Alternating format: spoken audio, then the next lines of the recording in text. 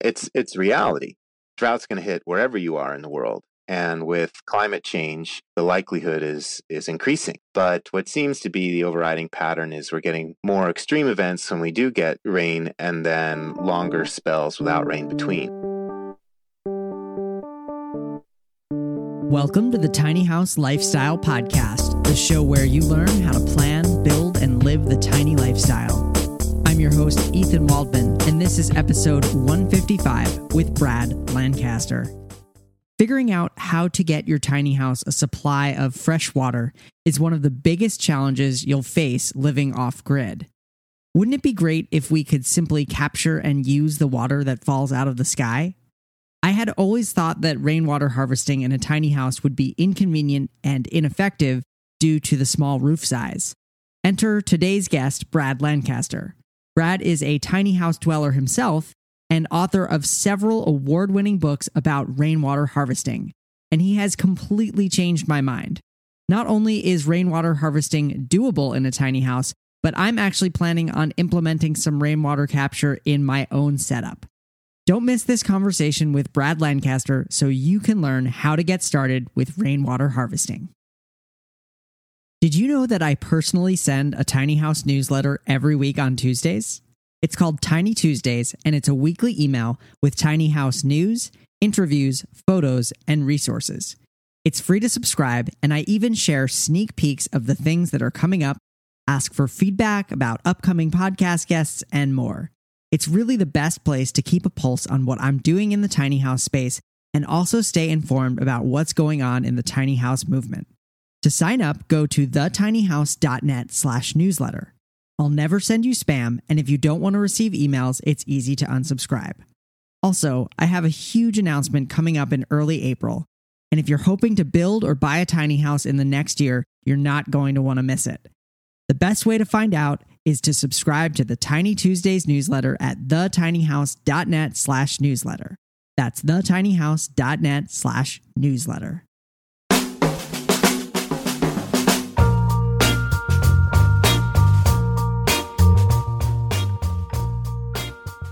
All right, I'm here with Brad Lancaster. Brad is the author of the best-selling, award-winning book, Rainwater Harvesting for Drylands and Beyond, and co-founder of NeighborhoodForesters.org. Since 1993, Brad has run a successful permaculture education, design, and consultation business focused on integrative, regenerative approaches to landscape design, planning, and living.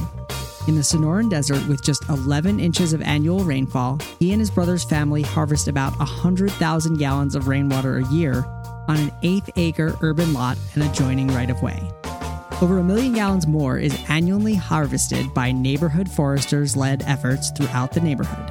This harvested water is then turned into living air conditioners of food-bearing shade trees, abundant gardens, and a thriving landscape incorporating wildlife habitat, beauty, medicinal plants, and more, all the while reducing downstream flooding.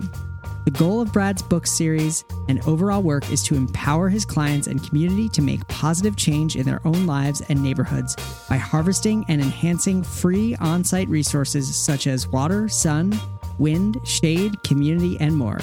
It's catching on, as evidenced by tens of thousands of practitioners and demand for Brad's work around the world. Brad Lancaster, welcome to the show. Thanks so much. And hey, just one quick correction on the introduction, although maybe it was just a blip in the audio. We live on an 1/8 of an acre, not 8 acres. Ah, an 1/8 of an acre. Even more impressive. Yeah. So I so appreciate you taking the time to do this interview, and I've been really excited to talk with someone about rainwater harvesting. I'm curious if you could just start us with the basics, even though the rainwater harvesting maybe defines itself, but can you give your definition of what is rainwater harvesting? Yeah, so rainwater is the capture of rainwater for a multitude of uses. And there's two typical ways that that's done. One is with active strategies and one is with passive strategies. So the active strategies, that's collecting water off a clean surface such as a roof, directing that water to a gutter, then through a screen, and then into a tank. So you've got water readily at hand for whatever use you want. And that's typically what people most commonly think of. But the passive strategy, that has a much greater capacity. And with a passive system, you're not tanking the rain, you're planting the rain. So you direct rainfall and runoff into water harvesting earthworks or rain gardens, basically basin-like shaped landforms that are vegetated and mulched, so they act as living sponges that rapidly absorb the water, so you reinvest it rather than drain it away. And then you access that water in the form of life, such as fruit trees and their fruit, gardens, wildlife habitat, shelter belts, beauty, and so on. And I like to harvest water and integrating both active and passive strategies. Interesting. So it sounds like if you are living off grid and you don't have a source of water from, say, like the city or town where you live, you might want to employ both passive and active techniques. The active resulting in, water that you can, wash your hands with and, cook food with, and the passive resulting in food to eat. Yeah, I would say wherever you live, if you're connected to the grid or not connected to the grid, it definitely always makes sense to do the harvest of water with both active and passive strategies, especially because with these passive strategies, they can receive the overflow water from your tank. So instead of an unconscious, troublesome discharge of overflow water where it might flood your house or other things you don't want flooded, you can utilize that overflow water not as a forgotten water or an ignored water, but rather as a resource water that you can direct to these earthworks and plantings that can then help to shade and shelter your tank, resulting in cleaner water, because the cooler the temperature at which you store the water, the higher the quality of that water. You can also set up these rain irrigated plantings to passively cool your structure in the summer months and passively heat it in the winter months. And the other thing with these passive strategies is they can harvest all water, not just your rainwater, because water naturally moves with gravity to the low points. So you can also direct your household gray water, your dark gray water, air conditioning condensate, and more, all to the same rain garden earthworks. Very cool. And I it says it in your bio, but I can hear the permaculture influence in what you're saying, kind of thinking about harvesting water as more of a complete system beyond just maybe a tank and a bucket, and into a whole system. Yeah, definitely. And especially in the tiny house context, it's super important to be making the most of every square foot or square meter of space you have, indoor space. Mm-hmm. And what makes an effective tiny house work is good integrated design. So you're typically getting your furniture to do multiple things. And we should be doing the same thing with our water harvesting systems and landscapes. Yeah, absolutely. And I think that water is one of the biggest challenges for would-be tiny home dwellers, particularly, if they're building a tiny house on a trailer and they're potentially going to be moving around a bit. Finding a place to put your tiny house and then getting access to water can be quite a challenge. Both from a logistical perspective, just being too far from any source of water, any city source of water, and also just the issue of freezing temperatures and what happens in the winter when you are harvesting rainwater in the traditional model, when you have a hose that's running to your neighbor's house and then it's winter. Now, how do you keep that from freezing? Yeah. Well, I would say that it's not that hard, depending on what you're trying to achieve. So with the passive water harvesting earthworks, that can be done anywhere you've got soil around you. And it can cost as little as the price of a shovel, because you're basically just moving dirt to make a topography that receives water rather than drains water, and receives and infiltrates it where it's a resource, not a liability. And then in terms of the tank systems, more what I see is the limitation. With a tiny house, you've got a smaller roof, so you've got a smaller catchment surface. So there, as that's the case, what becomes more important is that you cycle and reuse your water more times, so your need for water is less. So along with harvesting your rainwater, you ought to be harvesting your gray water, which is your lightly used sink, shower, or washer water.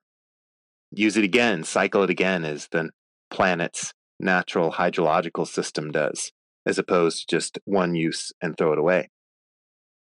So if you're on a trailer with your house and you want a tank, that's going to create an additional thing you need to carry, which would be the tank. But you could design your tiny house so the tank could go into the home as the home is being pulled on the trailer, and then you pull the tank out and set it next to the structure when you're set in a place for a little while and you're all ready to go. Yeah, absolutely. And sorry, I just realized you also brought up another concern of winter use. So this would depend on where you're setting yourself up. So most places in Arizona, even the higher elevations of Flagstaff, Arizona, which is an alpine forest, you can harvest rainwater year round, because as long as you have a large enough tank that's 500-gallon minimum capacity, the tank water won't completely freeze, because you've got enough mass in the tank and its water, as long as it's on the south winter sun facing side of your structure. And then you just want to make sure all your plumbing is below the frost line or insulated so it doesn't freeze. And you could just keep it simple of having a full port faucet valve on the tank that you cover with ample insulation for your climate. Uh-huh. And then just make sure when weather's really going to dip down, you've got some stored water in the home as well. Right. So if you have to wait a while for things to thaw out, you're not going to run out of water. Fascinating. Yeah, I hadn't thought about that. Just the thermal mass of 500 gallons of water and water's properties of, taking a lot of energy to bring it from a liquid to frozen, that it would resist some freezing temperatures. Yeah, and you could choose a darker colored tank for your winter months, and then in your summer months, grow or build shade to cool it in the hot months. Interesting. Yeah. And could you say more? You touched on this earlier, just the water quality being kind of like the colder you can store your water, the higher quality it is. Why is that? Well, just think of if you're checking out a pond or whatnot, that it's cooler mountain water. A pond in a mountain setting tends to be quite clear, really high quality. But then if you get to a much hotter climate, you're going to find that you're going to have a lot more algae and whatnot growing in the water. Right. There's a lot of other life that may not contribute to the quality of the water as it gets hotter. Got it. So I have a little experience, kind of random connection. Just a family member actually owned an off-grid house in the Bahamas where water, it was completely off-grid. It was kind of a cool project. I remember they had, I think, 1,500 gallons of storage, so 3 500-gallon tanks. And they did actually put a small amount of bleach in the tanks, just to make the water, just to clean the water a bit. Is that, I'm imagining that as a permaculture practitioner, you probably are not an advocate for using bleach in your tanks. It depends. It depends on the Okay. situation. So my approach is, how can I get the water harvesting system to naturally keep itself clean and Mhm. filter impurities to the greatest degree possible before, so I can perhaps avoid a need for chemical treatment or mechanical treatment. Yeah. So in my book Rainwater Harvesting for Drylands and Beyond, Volume 1, the third edition, I lay out 10 principles or guidelines on how to design a system so that it will be largely self-cleaning. So, simple thing is, don't have a tank that allows sunlight into the tank, because then you'll get green algae growth. And at your inlet into the tank, you want to ideally have, say, a rain head screen, which is a screen box just below your downspout as it exits the gutter, that has a 45-degree angle on it. So leaves, other organic debris, insects, critters are all shunted off like a slalom slide, and just the water enters the system. So you're keeping it clean from the get-go, and you can start even before that. So when you're designing your tiny house, or choosing one to buy or rent, what have you, select a non-toxic roof surface, so the design of your structure doesn't contaminate the water. You want to similarly select a tank that is made for potable or drinking water storage. Otherwise, if you don't, you might choose a tank that could contaminate your water. Right. So it's just, simple approach there. Keep it clean from the get-go. Yeah. So what would a non-toxic roof material be? Well, it's hard to find here. Stainless steel is great. It's quite common in Asia. But you can find other metal roofs. Australia is way ahead of us because they actually rate their metal roofing for potable water collection. I don't yet see that in U.S. manufacturers of metal roofing. But on the whole, like your Galvalume metal roof's a good way to go. Okay. Interesting. So, and I'll just add. Yeah, please. On the rainwater harvesting page of my website, in the resources section, I list various roof options and those that are rated for potable water collection. So there's even some roof paints that are available. So let's say you have an asphalt shingle roof, you could paint over that with a paint that's made for potable water collection. Okay. And what about things like, birds poop on your roof, debris? Well, I guess the debris is going to get shunted out from the rain head, but what about things like bird poop or other environmental things that could be on your roof? Well, metal roof's going to be solar cooking it. Yes. So that's helping.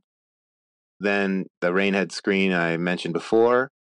Then you also could divert the first flush of water coming off your roof to plantings instead of the tank. So the dirtier water that's carrying whatever debris is accumulated on your roof since the last rain is diverted away rather than into your tank.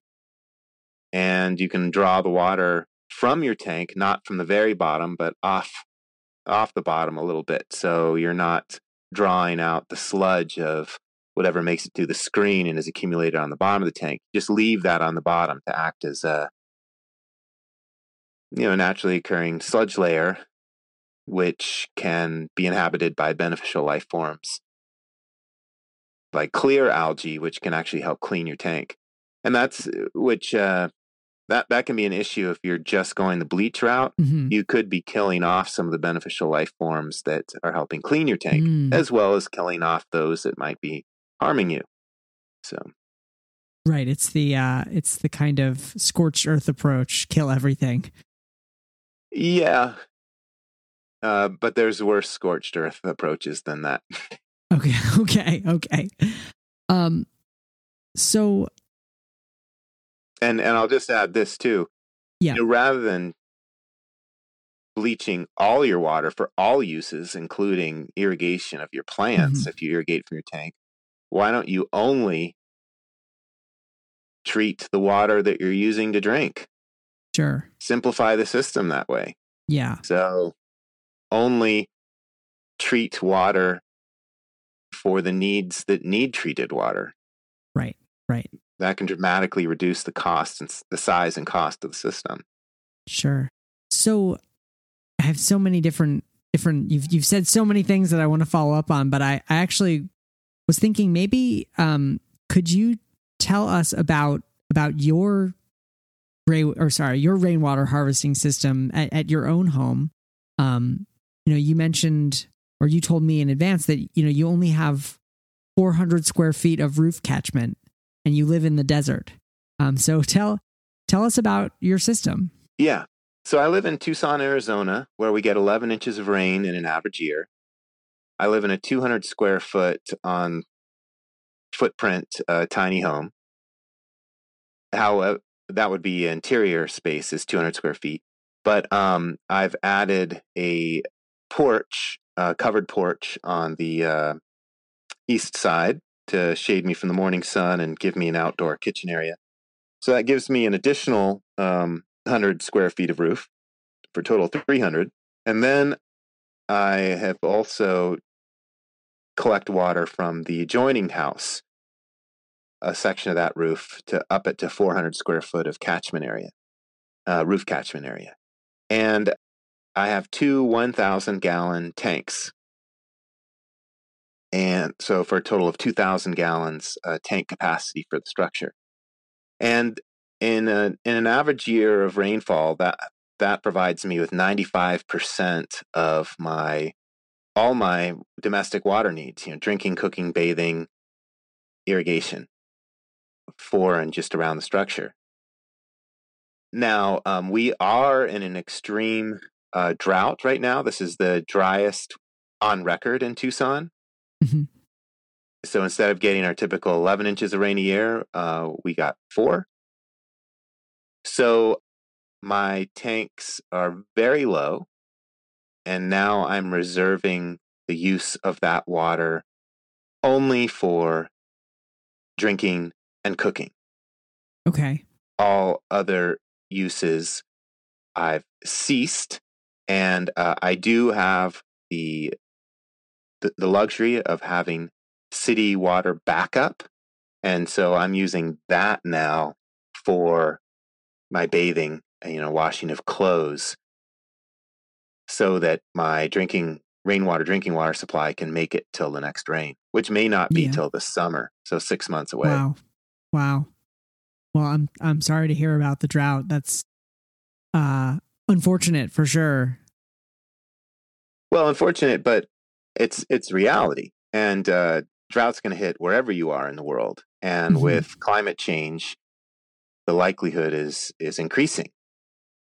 So your overall rainfall may or may not change, but what seems to be the overriding pattern is we're getting more extreme events when we do get rain, and then longer spells without rain between. So everyone should be designing for drought. Right. And whether you live in a tiny house or not, what I think is great about not just rainwater harvesting, but also household gray water harvesting, condensate harvesting, street runoff harvesting, the harvest of all free on-site waters, is it's going to reduce your utility bills, your cost of living. And also, by living with these systems, you're going to become more familiar with them, and you're going to be far more resilient in both wet and dry climates. You'll be more resilient to drought. You'll be more resilient to flooding in the wet climates because of the way you are managing water and learning from that. And even though I'm having to draw on the city backup water right now for a number of my water uses, when for the many years that were average, I was able to help reinvest and infiltrate rainwater into the municipal system by basically giving back or infiltrating more water into the system and thus the aquifer and whatnot than I took out. And so I think this type of living is the way to go, in normal times and in adverse times, because it makes us more resilient in both, not just for ourselves, but for the entire community. So, what if everyone in the city gave back more water to the system than they took out? It would be amazing. In fact, in Tucson, this desert community, it turns out that more rain falls on the surface area of Tucson in an average year of rain than the entire population of over 500,000 people consumes of municipal water in a year. Yet, the vast majority of those people don't currently harvest their water, but rather drain it away. Right. So the conventional way of living, we're actually making things worse over time rather than better. But we could easily flip it if we made the conscious choice to live differently and chose to give back more than we took. Then rather than having our groundwater table drop year after year, it could rise. Instead of having the water quality worsen, it can improve. Yeah. And that's what I'm finding on site, and that's what I find around the world in my travels. Yeah. Seeing what individuals and communities are doing with harvesting of water. Is that happening in Tucson, for example? Like, are you seeing cities and municipalities in particularly dry locations kind of start to come around on this and actually encourage it in new construction? Yeah, absolutely. So I worked with a number of other folks to get some rainwater harvesting ordinances passed. First of all, talking about a passive system, we cut the street curb to allow street runoff water to enter street side tree basins, so the street could irrigate street side trees for free. Mm-hmm. And when we did this, it was illegal. So we did it on a Sunday when no one from the city was watching. And we started with one small system. So if mistakes were made, there wouldn't be any big problems. So we worked through our mistakes, fixed them, improved the system, and then eventually approached the city. So using our site as a pilot project, we worked with the city for a number of years and have now legalized the harvest of rainwater or of stormwater from streets via curb cuts to street side plantings and in-street plantings. So not only is it legalized, it's now incentivized with rebates and even mandated in new city road construction or major renovation. So that speaks to the power of small working examples. I've also worked with others to legalize and incentivize and mandate the harvest of household gray water in various instances. So when we started doing this, we were the only ones in our neighborhood doing it, and most people didn't know what the term water harvesting meant. Now you can go to any neighborhood in the city and you'll find folks doing it. It's not yet mainstream, but it's now part of the vernacular, and it's now recognized by Tucson Water as one of our water sources. When we started, rainwater was not even considered a water source. It was considered something to get rid of, which is insane.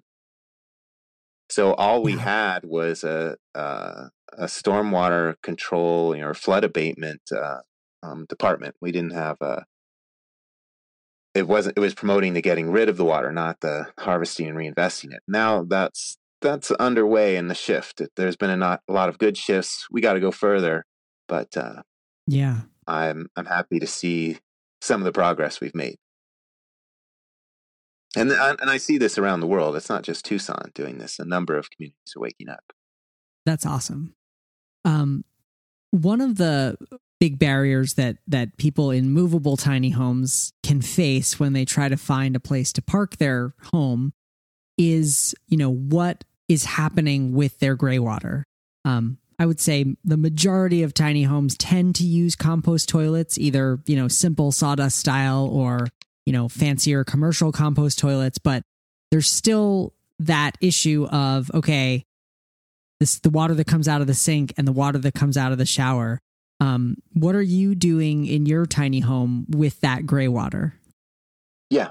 So I keep the kitchen sink drain water separate from sink, shower, washing machine. Okay. Because kitchen sink water is dark gray water. There's more food materials in there. If people are cooking with meat, there's a much greater chance of E. coli and whatnot in the water. So you have to do a little bit more in terms of how you manage that water so all is safe and good. So I'm going to start with the gray water, which is the water from your bathroom sink, your shower, bathtub, and or washing machine. That's okay. Much safer and easier to deal with simpler systems. So if you now my tiny house has a foundation. It's in the ground. It's not a trailer. Those folks with trailers, it's even easier. I mean, mobile homes are some of the easiest to access your gray water. Yep. Because it's very easy to get underneath and access your plumbing. So you want to make sure you tap your gray water upstream of your dark gray water. Okay. Okay. So have a diversion valve upstream of where the dark gray water enters, and then you send them to two separate sites where you're utilizing the water. So I send my gray water to vegetated mulched basins or rain gardens in the landscape. That's the easiest way to deal with it. So I'm using living filters of soil life, vegetation, mycorrhizal fungi, beneficial bacteria to filter and utilize the water. And the difference and I just send the gray water direct, but I distribute the gray water to multiple points, not just one point. Because if I always sent it to one point, there's a chance that one spot's going to get oversaturated and become anaerobic, which means lacking oxygen. And then it'll start to stink, okay? So I distribute my gray water to multiple points there's a number of ways you can do it. Branch drain gray water system is one of those ways. Or with your washing machine, you can have multiple drain pipes next to the washing machine. And every time you do a load of wash, you move the drain hose into a different drain pipe, that each one taking it to a different plant. Okay. All of this I cover in depth in my second book, Rainwater Harvesting for Drylands and Beyond, Volume 2. Just make sure you get the full color second edition. Okay. And so gravity sends the water right on out there, and I don't have to buy or maintain a filter. The natural living system does all that for me. And I take it another step further. I'm directing that gray water where I want vegetation. So, and I'm doing the same thing with my rainwater. So, let's just talk about passive heating and cooling. At minimum, I want to have trees on the east and west side of my structure. So they shade me from the hot, rising and setting summer sun, but they let in the full winter sun from the equator-facing side of my structure.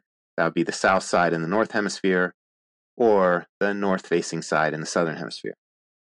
So that way, I'm not only getting beauty and food from the trees or whatnot I grow, but I'm also getting free air conditioning and free heating. Right. Just because I've given a little more thought of, well, how does the sun change its path through the sky through the seasons? So in the winter months, the sun is low in the sky. And it's all in the northern hemisphere, it's always in the southern part of the sky. And then in the summer months, the sun is going to rise not in the southeast like it does in winter, but it's going to rise in the northeast. It's going to be almost directly due east, about 9 a.m. or so. Yep. And then it'll be close to directly overhead, or closer to directly overhead in the midday hours, and then set in the northwest again. So by having trees on the east and west side, you shade out that hot summer sun in the morning and afternoon, but you're letting in all the winter sun. And you can take it a step further, and you can also plant a belt or a semicircle of trees, or it's a tiny house or a single tree, Sure.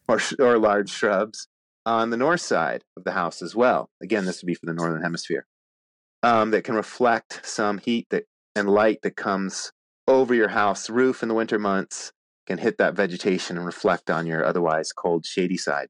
Mm. And it can deflect winds around your structure. So you can also place all this in relationship to wind. It's kind of hard to do all this audio wise. It's better with visuals. Yeah. So I'm getting double duty that way. I'm not only getting a reuse of my water, I'm getting further uses from the vegetation because of how I've placed the vegetation in relationship to my trailer. And let's just say this right off the bat, even before you get to the landscape, when you park your trailer, park your tiny house, if it's on wheels, or if you're going to set it in the ground like mine, have the long, let's say it's a rectangle, have the long walls face south and due north, and the short walls east and west. Yep. That way you're going to have a long wall that can absorb full winter sun in the south, and you have shorter walls and less surface area that get hit by the summer rising and setting sun on the east and west. Yep. So get your orientation right. Then get your plantings that build on that proper orientation. Then direct your rainwater, be it your tank overflow or your gray water, to those plantings to grow healthier, more vibrant plants that build on that correct early work. Nice. So I think we were at so you're talking about diverting the gray water to those plants. Now, what about the dark gray water? Okay. So for the dark gray water, you can choose an area where you're going to direct that water. But if you're going to do this legally, so in Arizona, we have legalized the gravity-fed harvest of dark gray water within the landscape without an expensive septic tank system. Right. Okay. And I cover how that's done in my volume 2 book, the second edition. And even if you're not in Arizona, you could approach your various authorities, show them the precedent that's been set in Arizona, and they may likely change the codes and whatnot to allow you to do the same. Okay.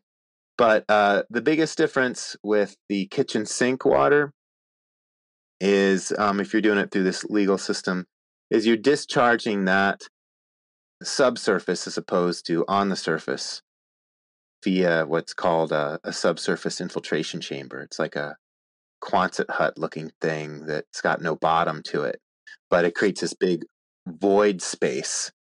Okay. Underground, very shallow. You want to be discharging your dark gray water in the top 12 inches of the soil where you have maximum soil life and filtration. Okay. So the difference between the kitchen sink water and the gray water is your gray water can be discharged on the surface but it's only on the surface for seconds before it's rapidly infiltrated into the rain garden. You never have pooling, puddling gray water.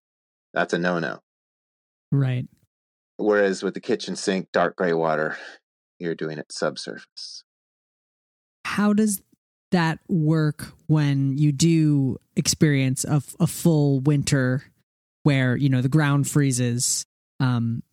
How do you have to change your gray water system as the season changes, or is there some way that you can set it up, so that year round you can still be, filtering your gray water and putting your dark gray water into that subsystem even when the ground is frozen? Gray water system works year round wherever you are. Nice. Okay. Because, maybe not the Arctic. But permafrost, no permafrost. Yeah, because the water is exiting your structure at above freezing temperatures. Yeah. So the only place where I can see it being a problem is if it's so cold that the water freezes before it exits your pipe. Mm. Okay, and that's the minority of locations in the continental U.S. I'm assuming your listeners are mostly in the U.S. Yeah. So my brother lives in Flagstaff, 9,000 foot elevation, alpine forest, and uses the gray water as I've been describing year round, no problem. Mm-hmm. Because when the water exits the pipe into the rain garden basin, it melts the snow or ice right there, and all is good. Yep. With your dark gray water system, you should be fine too in most instances. In the really cold climates, you might need to put your infiltration chamber below the frost line. Yep. But at that point, it's becoming less of a dark gray water reuse system, and it's becoming more like a septic system. Right. Because now you're starting to discharge the water below the horizon of maximum life. But my brother in Flagstaff, could very easily do the kitchen sink system as I proposed. Nice. Yeah. Because again, it's going to thaw, it's not coming out frozen. Right. Yeah. And so I'm in Vermont, so it is quite cold here. And the place that I had my tiny house parked for the majority of the time, there actually was a septic system on site. So I had plugged my gray water into that existing septic system, but there was quite a long run of pipe that started out above ground and then went below ground, but not below the frost line, in order to get to that septic system from where I parked the house. And I never experienced, that part of the system never froze, even when it was, polar vortex, negative 30 degree Fahrenheit. Like the drains still flowed. Yeah, that's a great example. Yeah. And there's another option folks can have too, being in a tiny home or conventional home, trailer or in the ground, is you can set up what's called a gray water harvesting stub out. And it's a valve that allows you to direct your gray water either to the landscape or the sewer or septic, your choice. Right. So if you wanted to seasonally redirect that gray water to the sewer septic, you could. Mm-hmm. Or you can direct it to landscape, your choice. So, all options open. And I described that in full in my Rainwater Harvesting for Drylands Beyond Volume 2, second edition book. Okay. Does anyone ever bury their storage tanks? You can do that. It can make more sense in cold climates. Yeah, that's what I was thinking for, getting it below the frost line. Yeah, your cost dramatically increases.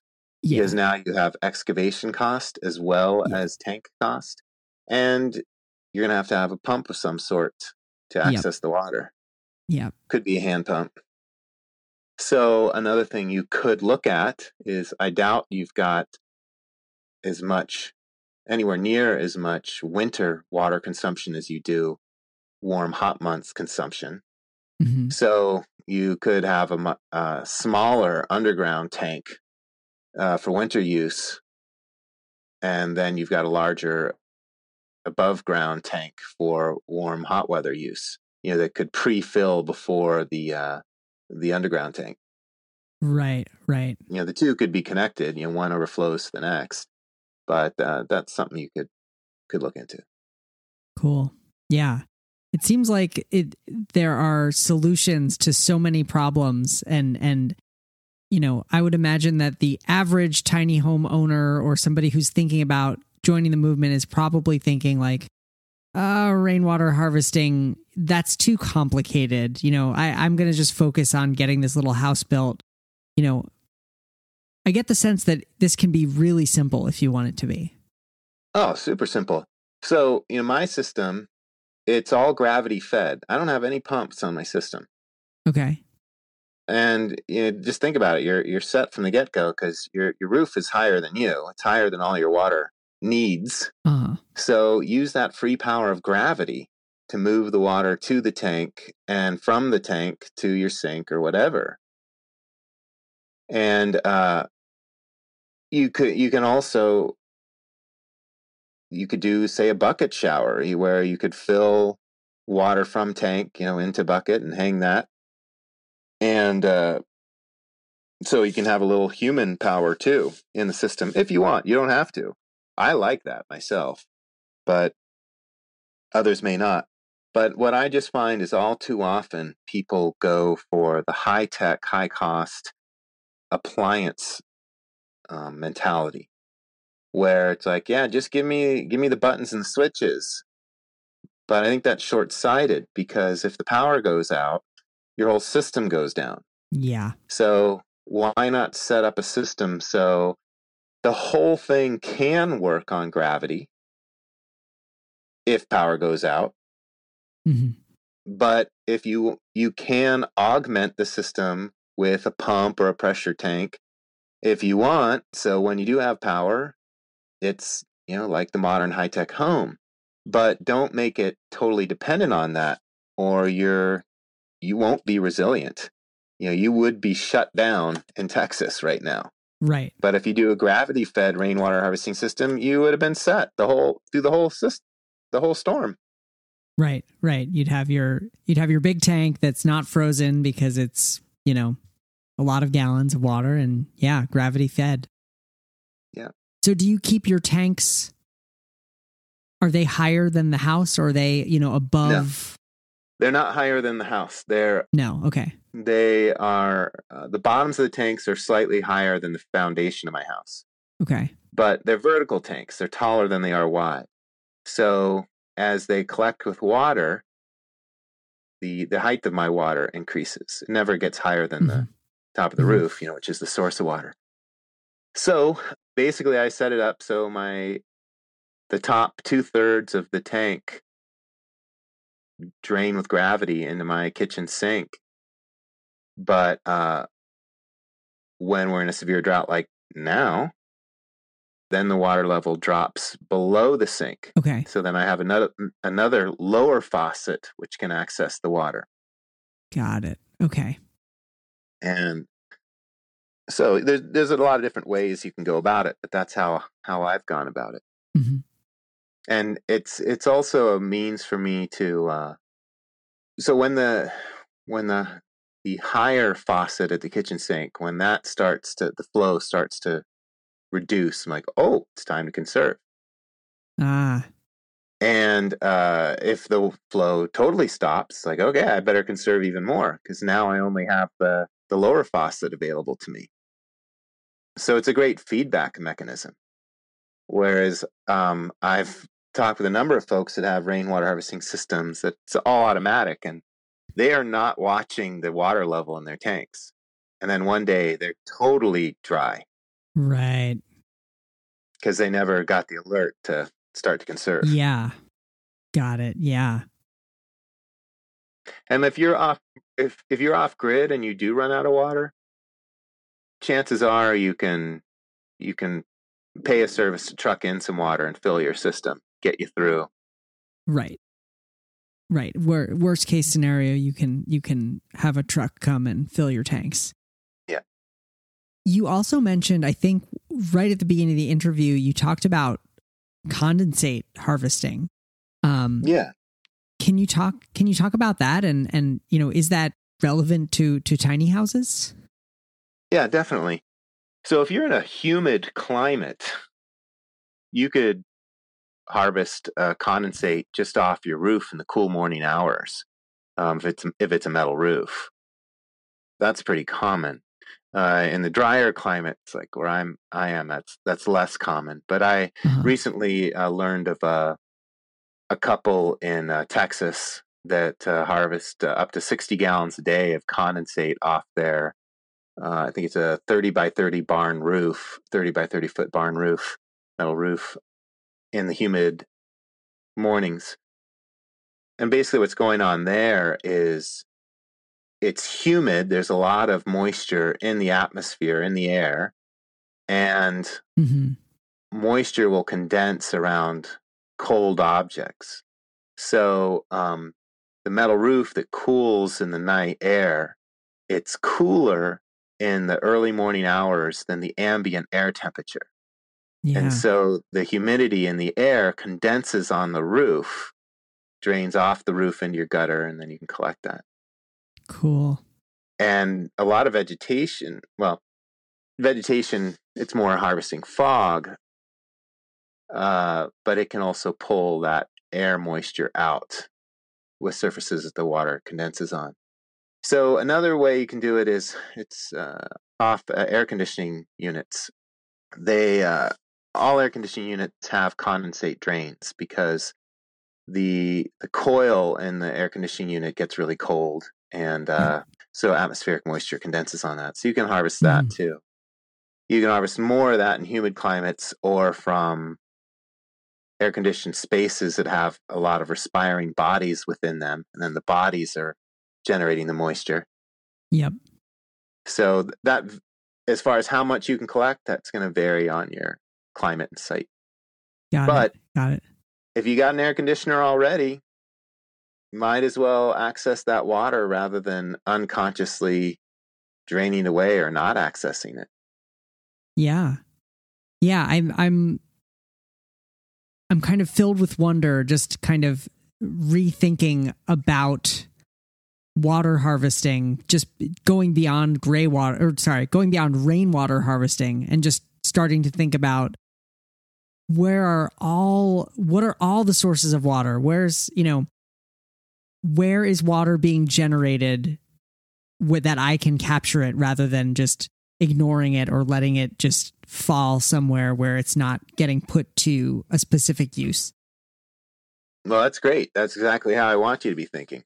So what I like to do is I like to assess my site and see, okay, well, what are all the waters I have available? And then I look at each water source through 4 characteristics. What's its quality? What's its quantity?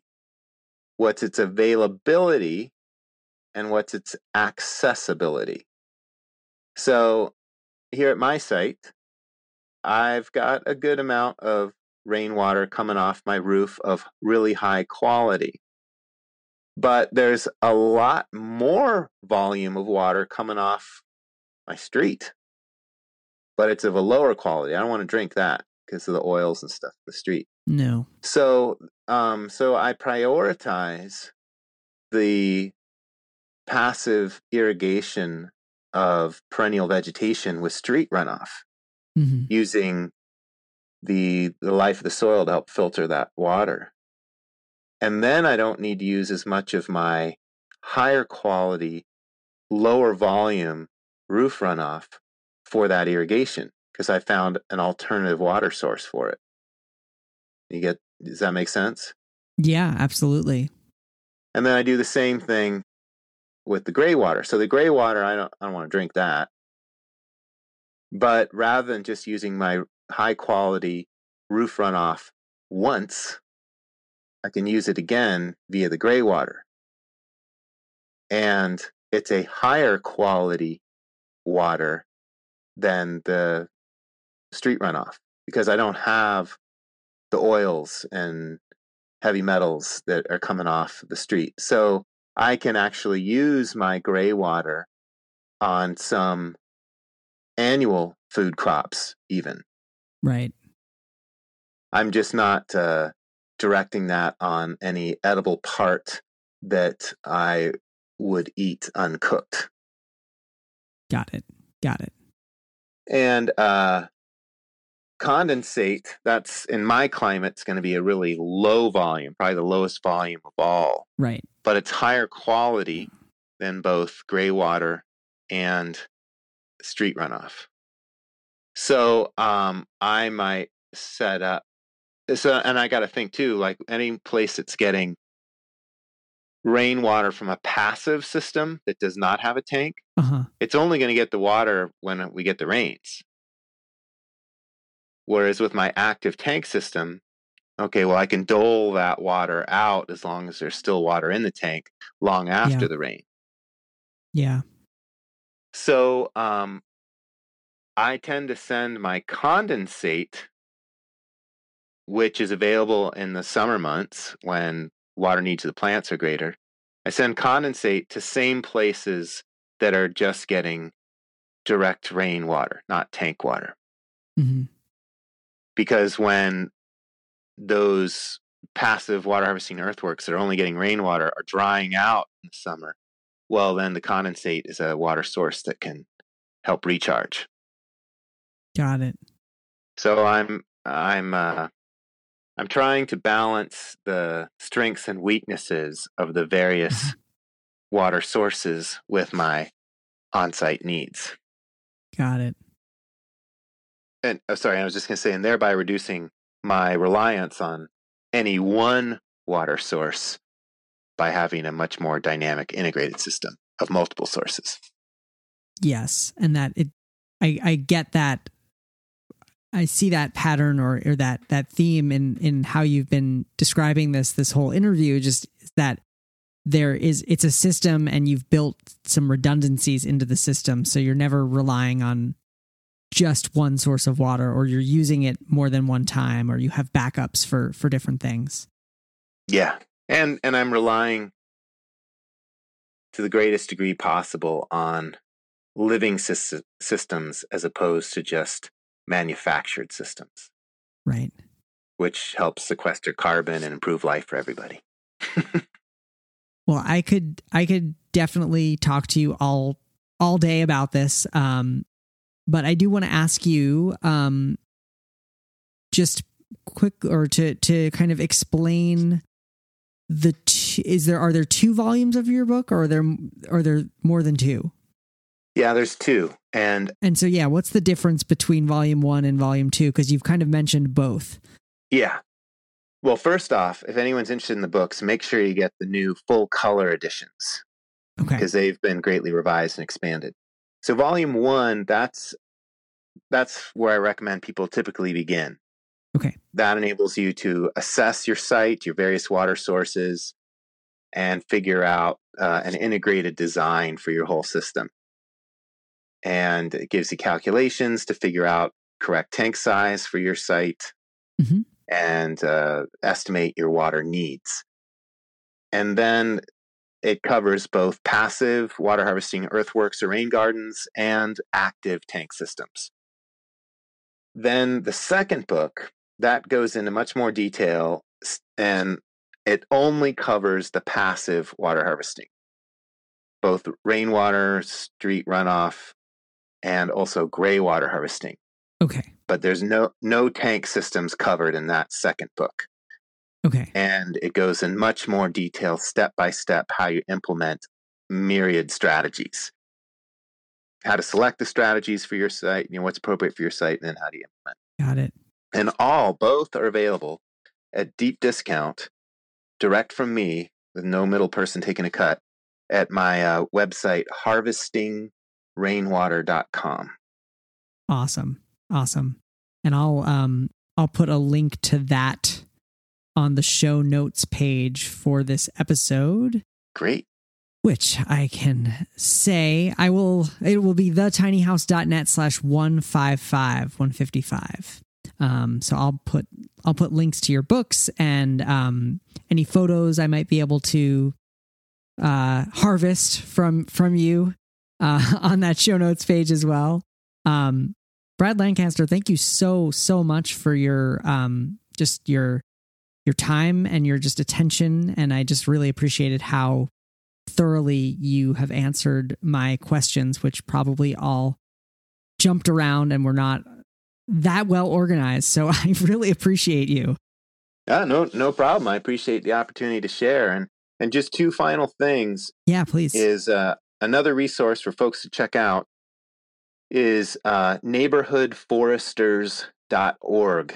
And that highlights a lot of the work we've been doing in the community public rights of ways. And for those folks with tiny houses where you got a small home footprint and maybe a very small lot, if a lot at all, this is a way you can access public or common land and help enhance it with simple strategies.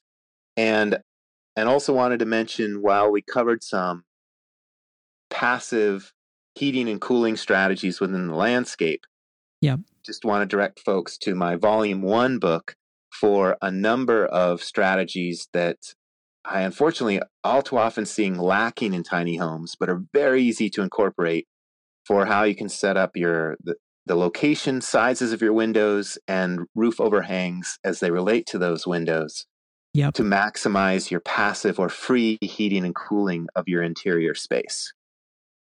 Yeah.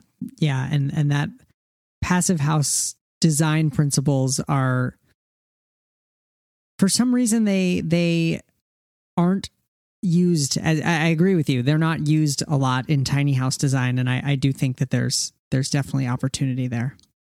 Oh, and I do want to clarify one thing. So the strategies that I emphasize in the book, unlike passive house spelled HAUS, they're all super cheap and very accessible for any income and any building type.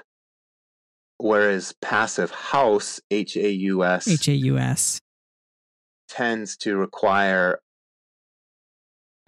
very much more extensive insulation and air exchange units. None of that is required for the passive strategies I highlight in my book. And that's in Volume 1. Yes. Awesome. Chapter 4. Volume 1, Chapter 4. All right. Well, Brad Lancaster, thank you so much. I'm going to buy your book as soon as we get off the phone. So, because I'm excited to read more about it. And as I'm in between parking places for my tiny house, but as I look for potential land and place to park it, I really am excited to incorporate this perspective in what I'm looking for. Perfect. That sounds great. Tell me how it goes. I want to hear the report. I definitely will. Yeah, maybe I'll have to have you on for a second interview at some point to go over my system. I'm up for it. Thank you so much to Brad Lancaster for being a guest on the show today. You can find the show notes from this episode, including all the links that Brad mentioned and some photos of rainwater harvesting setups at thetinyhouse.net/155. Again, that's thetinyhouse.net/155. Also, don't forget to head over to thetinyhouse.net/newsletter to sign up for the Tiny Tuesdays newsletter so you don't miss my big announcement coming up in early April. Again, that's thetinyhouse.net/newsletter. All right, that is all for this week. I am your host, Ethan Waldman, and I'll be back next week with another episode of the Tiny House Lifestyle Podcast.